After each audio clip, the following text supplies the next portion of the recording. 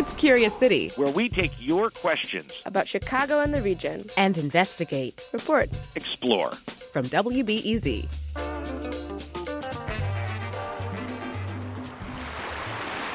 Hey, I'm Curious City reporter Monica Eng, and I'm standing on a walking path at Chicago Avenue along Lake Michigan. The city built this path just 2 years ago, but this summer it's already buried under water, pushing walkers into the bike lanes and turning the former ledge into a big puddle. It's all due to super high lake levels this year, levels that are frankly freaking people out. And they inspired at least one guy to ask Curious City how climate change is going to affect Lake Michigan water levels in the future. He didn't want to be part of the story, but it's still a great question. I mean, how far is this going to go? Should we start planning for water to slosh right up onto Lakeshore Drive soon? Well, first we should say two things. One, when it comes to climate change, the Great Lakes region is expected to fare a lot better than the coasts. And these high lake levels we're seeing, they haven't really broken any records. In fact, they're well within the range of highs and lows we've seen for hundreds of years. So what drives these highs and lows? I'm going to go on inside and call Keith Kompotlowitz. He monitors lake levels at the Army Corps of Engineers. We track a quantity of water that's known as the net basin supply, and that's rainfall and runoff minus evaporation. So get that? The daily lake level is basically water in minus water out. And in recent years, levels have shot up from lots of rain and not much evaporation. But about 6 years ago, we hit record lows. So we've been at both ends of the spectrum in a very short time. And that's what Great Lakes Water Wars author Peter Annan says we'll see more of in the future. What we're seeing now with climate change in the Great Lakes region is more rocking and rolling in water levels. We're seeing higher highs, lower lows, and we're seeing a much more rapid transition from those lows and those highs, and that's what's really driving people crazy.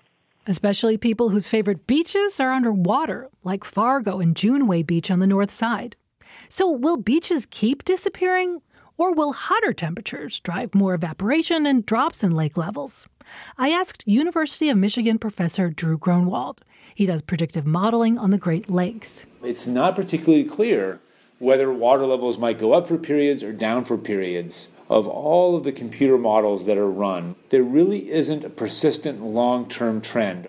Wow. So not even predictive models can tell us if we're headed for long-term highs or lows. But we do know we'll see more volatility. Plus severe storms.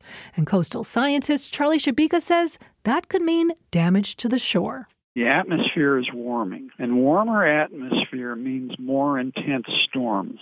So the more intense storms means larger waves, and larger waves means more damage to structures along the shore. And he's not just talking about damage to dunes and bluffs. It's also erosion of the lake bed itself.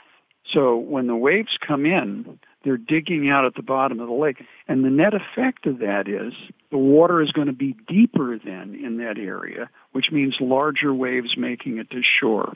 And those large waves aren't just bad for the beach. They could make swimming more dangerous too.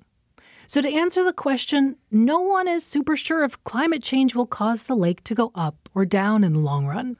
But we should expect more volatile swings in lake levels, more powerful storms, and some big waves that could make a mess of the shore. Curious City is supported by the Conant Family Foundation. Our intern is Mackenzie Crossan. Our digital producer is Catherine Nagasawa. Jesse Dukes is our audio producer, and Jessica Popovac edited this story. I'm Monica Eng.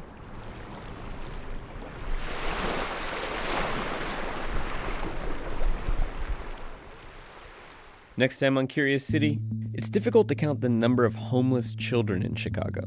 One reason, most aren't on the streets or in shelters. They often stay with friends or family, sometimes in dangerous situations. I've had youth that sleep on a couch, but then they have to exchange a sexual favor to get that couch and something to eat and a shower. Keeping track of Chicago's homeless kids. That's next time on WBEZ's Curious City.